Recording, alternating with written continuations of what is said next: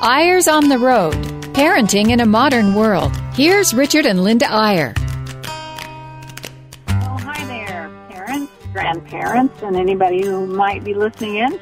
Here we are again talking about being on the road. We are actually on the road in a car at the moment, and we're doing something kind of fun, which we'll talk about a little later in the show. You know, when we first signed up to do this show, little did we know, I mean, we were traveling all over, and as we still are, speaking to parents around the globe, but someone suggested the title, Eyres on the Road, and we said, fine, that sounds fine, but as it turns out, we actually have been on the road in a car several times doing this show.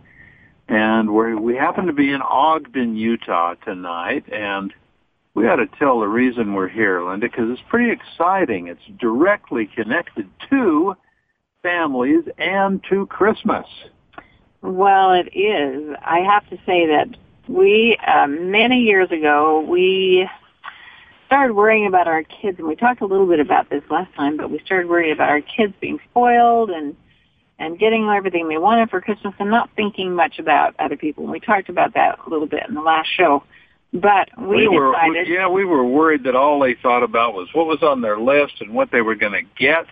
And we tried everything. We tried going to orphanages. We tried, getting them to buy all their own gifts and so on, and they were still too focused on getting. But then we decided what we would do is spend one evening during the Christmas holidays and have the children prepare a little concert.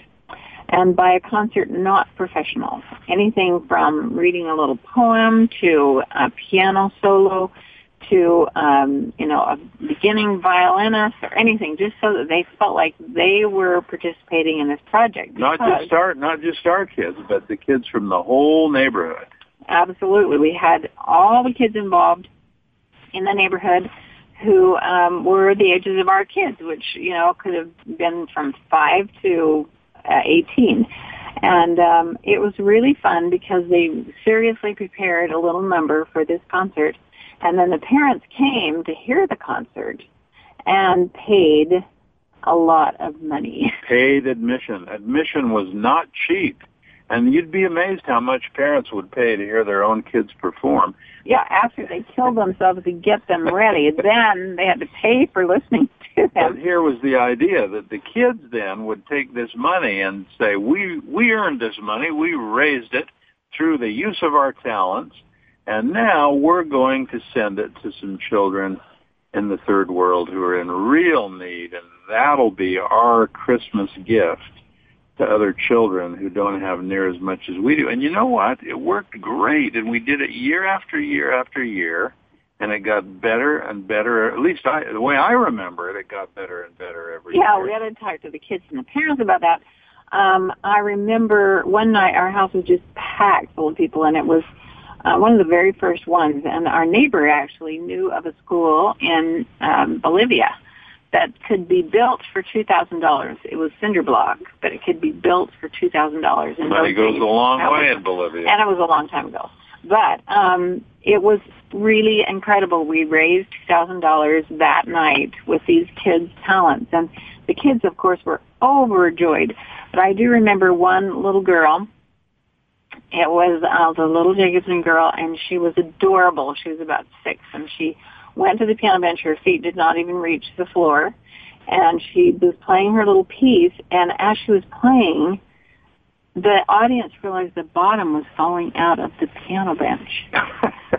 And the music, they could kind of see the music. It was the old days when we had an old piano, and it was so funny, and they were tittering and laughing, and she was so embarrassed because she thought they were laughing at her.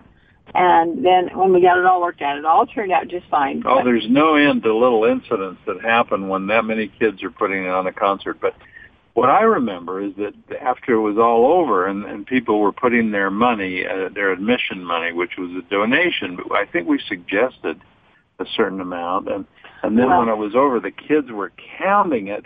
Oh, I hope we get the $2,000. We can build a whole school for these kids in Bolivia. And they're counting out these $20 bills and $1 bills and so on. And and trying to keep track of it all. And when they realized they had actually made it, they'd raised $2,000. They were going to build a school. They were so excited. And I remember thinking that was the biggest sort of collective group of kids I'd ever seen really catch the Christmas spirit of giving. It was quite amazing.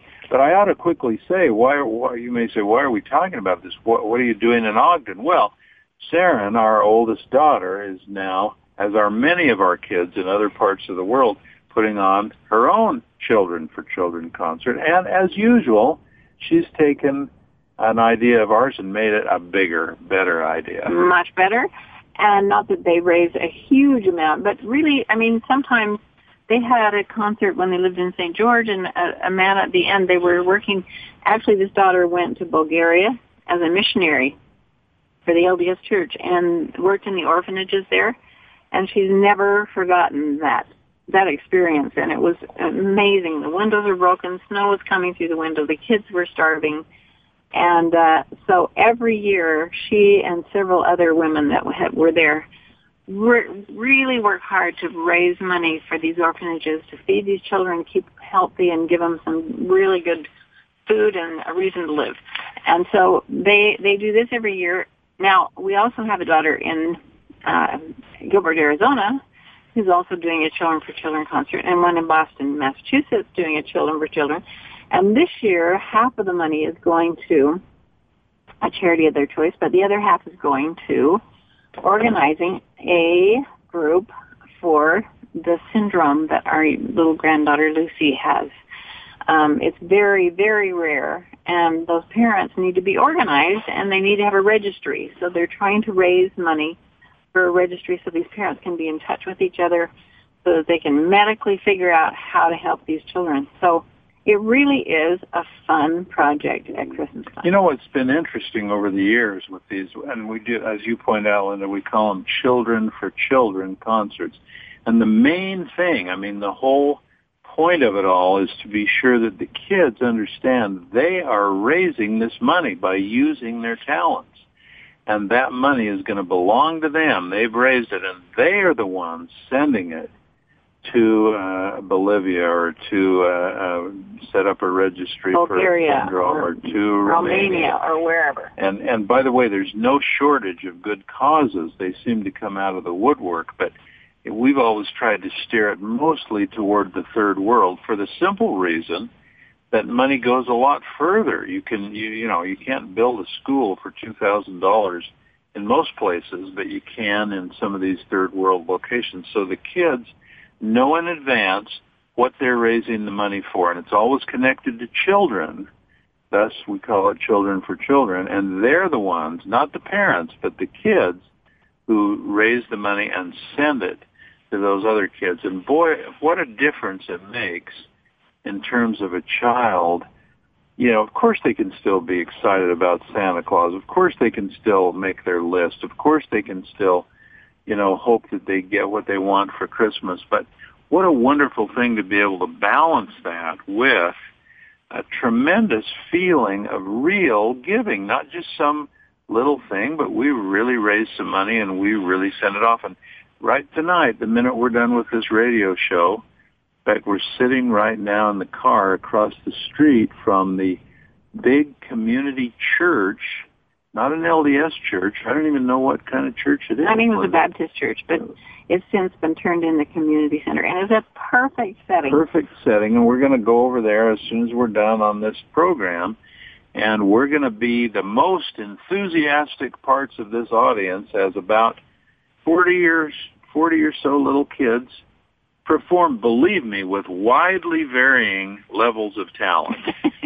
Exactly. Some are almost unbearable, but it really is so fun to see them come forth and do this. And actually, Saren, as we said, has made it better. She always ends with the nativity scene, and just whatever kids show up, she has enough costuming that she can put scarf on somebody, or there's always a baby Jesus, and somebody's assigned to be Mary and Joseph. But there are sometimes lots of wise men, tons of shepherds. Everybody gets to be part of the little nativity scene. And her oldest son, who's 13 now, runs the show. It is so great. He conducts it. Yeah. And he actually narrates the nativity scene, which is just very, very simple. And just has the whole little scene there at the end, which is always a tearjerker and just a wonderful event. So, it's good it's a win-win. It's a good thing on many levels. It helps children. It helps poor children. It helps our more privileged children, as all kids in this country are, whether they know it or not, to be more grateful and to have more perspective. And it helps neighborhoods. Like tonight, I mean, there'll be maybe 20 or 30 families coming together in a neighborhood for such a wonderful cause. And so it's kind of the harbinger of Christmas for a lot of families and places where this is done. So we hope this has given you some ideas. You don't have to do a big deal, but if you're looking for a way to get your kids into the Christmas spirit, there are many ways to do it. But one way is to hold a little Children for Children concert. We'll take a little break. And when we come back, we want to tie it into something that happened this last week, and you'll find it an interesting connection, namely to Nelson Mandela.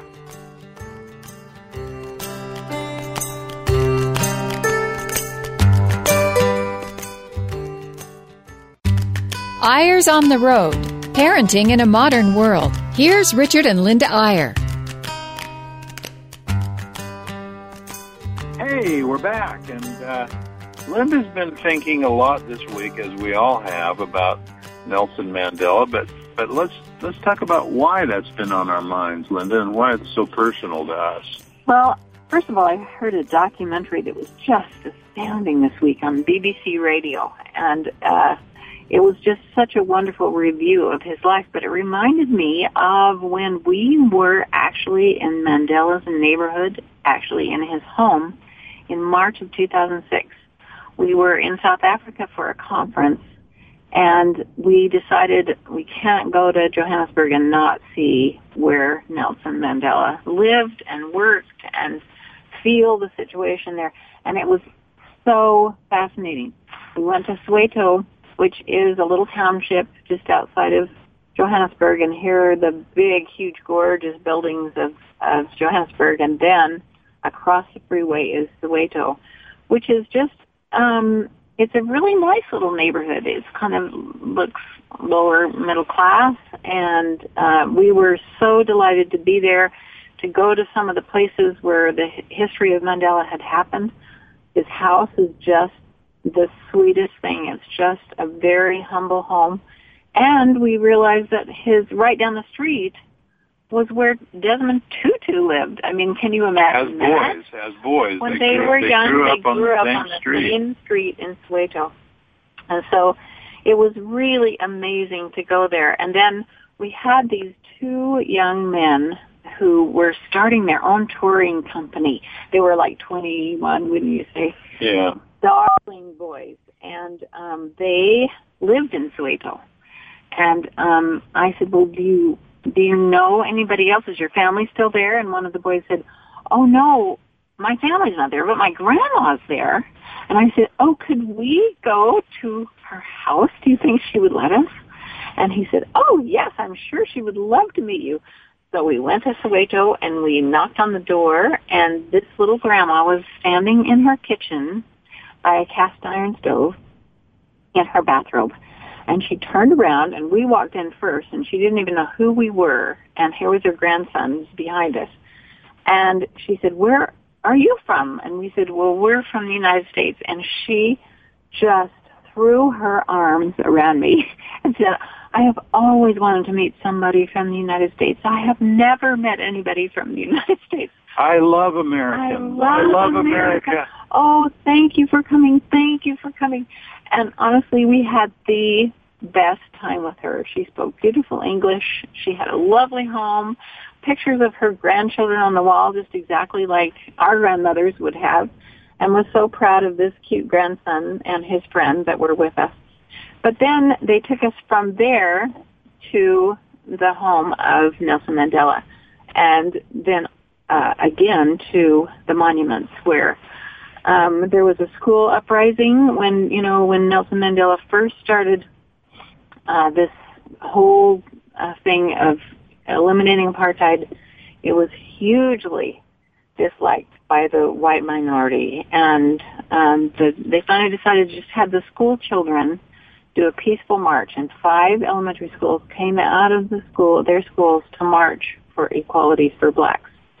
And the troops opened fire and killed one of the little boys, and his picture is still there, a big monument to him, and because that was the beginning of it all. And it was so wonderful to have that in our memories as we talked about Nelson Mandela this week. Well, and you may be saying as a listener, well, that's fine, and certainly Nelson Mandela was wonderful, and we're all thinking about him because he just passed. But what does that have to do with families and parenting, and what does it have to do with the first half of the show, where you were talking about helping kids to have a better perspective and a more giving perspective at Christmas? And what we were thinking as we drove up here tonight and wondered how we could give you some of the feelings we've had in our hearts is that they're very closely tied, because Mandela, above all other things, I think, was someone who stood for equality and for fairness and for families being able to live in peace and in harmony and to have an identity as families and to have that identity be equal with other identities. And that's really what's one of the things we think Christmas should be all about. Christmas should be a time of brotherly love. And the biggest meaning of brotherly love is that we understand that all people in the world are our brothers and sisters. And I think that what all parents should be trying a little bit harder to do is there was a ridiculous thing on TV just today. I don't know if you saw it, Linda, but it was some debate that had broken out on what color was Jesus. And there's this one movement called White Christmas, insisting Jesus was white, and others saying no, he was dark. And can you think of anything more ridiculous than that? Can you think of anything more crazy than trying to separate people from people on Christmas? And can you imagine the kids are really shortchanged when they think, oh, Christmas is just about where we live and our little neighborhood and our little lifestyle and our little way of doing things. What a great thing if part of our Christmases within our families can have to do with, well, look at the needs of some people in some parts of the world who have so little. 1 billion people living on this planet who earn less than $2 a day. Is there anything we could do at Christmas for those children? And maybe you don't do some big, children for children concert, but maybe you find one of these many things where you can send a Christmas gift to a third world child or sponsor a child for a certain amount a month. And somehow I'm just looking for ways to tie the Christmas spirit into the worldwide we are all brothers and sisters spirit. I think that's the best thing we can do for our kids in this Christmas season. Well, not only that, but we're all equal. I mean, really, there have been so many movies that have come out all of a sudden on slavery and how horrible that was. But in a way, the black people in South Africa at that time were slaves to the white people. It was amazing. I just have to throw this in because it's such a vivid memory. We were standing in the line at the airport after we'd been to Soweto and met so many beautiful people there, and families who still are poor but are doing so much better. And this Dutch woman in front of us, the Dutch were the ones that were the oppressors, said, oh, I had a lot of those people working for me. Oh, man, there was one woman who had 8 children, and I finally took her to a clinic and had her sterilized because that is ridiculous. She had no idea she was talking to a woman with 9 children. But And it's a little different. I had to hold Linda back. She was going to go after her. Honestly, there was so much prejudice at the time. We can't appreciate it having never lived during that time. But that is what Christmas is about, is really loving our brothers for who they are, and that we're all equal. Their spirits are so important to a God that loves all of us, and I think it's just so crucial, whether it's just doing something good for someone at Christmas time, and we have just heard so many wonderful stories of just random acts of kindness at Christmas time, and many of you listening have done this. And I have to say, if you're not ready to do a Children for Children concert, which we talked about at the first, it's a little late to organize now. You can do that next year, but you can do something that's just as simple as helping someone with their groceries, or just some simple thing. I just love the Christmas time because we're looking for good things to do for people. Now, let me tell you another reason we wanted to tie this show a little bit to Nelson Mandela on this week, when he was just buried, I think, yesterday in the rolling hills up above Johannesburg. What a hero. And another tie-in to Christmas, and I'll preface it by saying, another thing we did while we were in South Africa was to go and visit Robben Island, and visit the prison. We walked through, we spent a whole day in the prison where Mandela was incarcerated for all those many years. I mean, think of this man who went from protester to prisoner to president.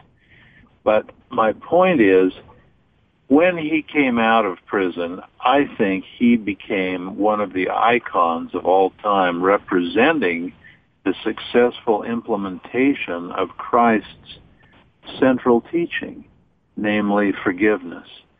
And when he came out of prison, and one of his first statements was that he forgave his oppressors, he forgave his jailers, he forgave those who had improperly judged him. And his rise to the presidency of South Africa was not about revenge, it was about reconciliation. In fact, the committee he set up, which Desmond Tutu, his boyhood friend, chaired this committee, and it was called the Reconciliation Committee. And people could come and talk publicly about how they had been oppressed and how they were willing to move on now, and how they were willing to reconcile with the apartheid people who had kept them down for so long.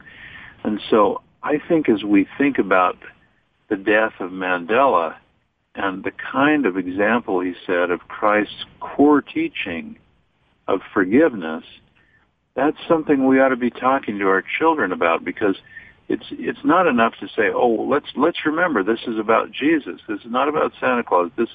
Christmas is about Jesus. That's fine, and we should say that. But you got to go a little deeper. What does that mean, that it's about Jesus? Well, one of the things it means is that Jesus taught us to forgive one another and to love one another. And if you're looking for an example of that, you can't find a better one than Nelson Mandela. Absolutely. I have to just, before we close, say that prison was incredible. That man spent, with 30 other people, 27 years in prison. I'm not sure he's at that specific spot that long, but many, many years in this cement enclosure the size of maybe a basketball floor, wouldn't you say? And the courtyard. Yeah, the courtyard. But I mean, the they let him out. The cells were like 6 feet by 3 feet. I mean, it was just absolutely, just unbelievable that somebody could live like that. No mail was allowed. I think they could get mail once a year. And no visitors were allowed. And they went out on this courtyard and broke up rocks, bigger rocks into littler rocks, and we were making gravel, basically, with big hammers all day long, with just aching muscles and blisters and bleeding hands every day, and nothing there. And I think Mandela just pleaded for a little tree to be planted in the middle of the courtyard so they could see something green. And I have a picture of you standing by that tree. It didn't survive after he left, but the trunk is about 6 inches around. And it's just such an amazing story of grit and fortitude, but living for something that you really believe in, which is kind of what Christmas is about. Well, and another interesting thing is that most of the prisoners that were there with Mandela were also political prisoners.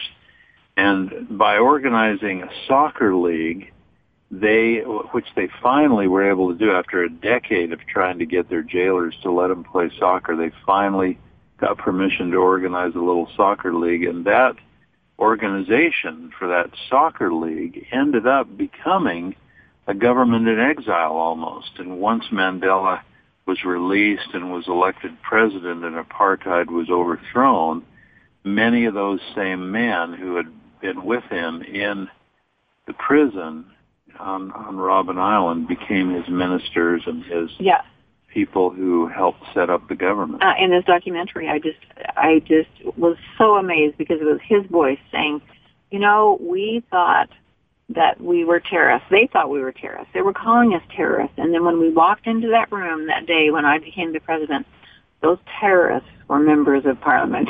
And he said it was such an amazing day. So we just want you to know how much we admire people like this, and especially at Christmas time, who have a passion and who really know how to do something about it. So parents and grandparents, as one part of your Christmas coming up in a couple of weeks, less than that, be sure to teach your children all you can about brotherly love, about the fact that all people in the entire planet are our brothers, and that Jesus came to the entire world, and that's what Christmas is all about. May we all increase our global perspective at this beautiful Christmas time of year, and may we wish you and your family a very, very merriest of Christmases. Thanks for listening. Bye-bye.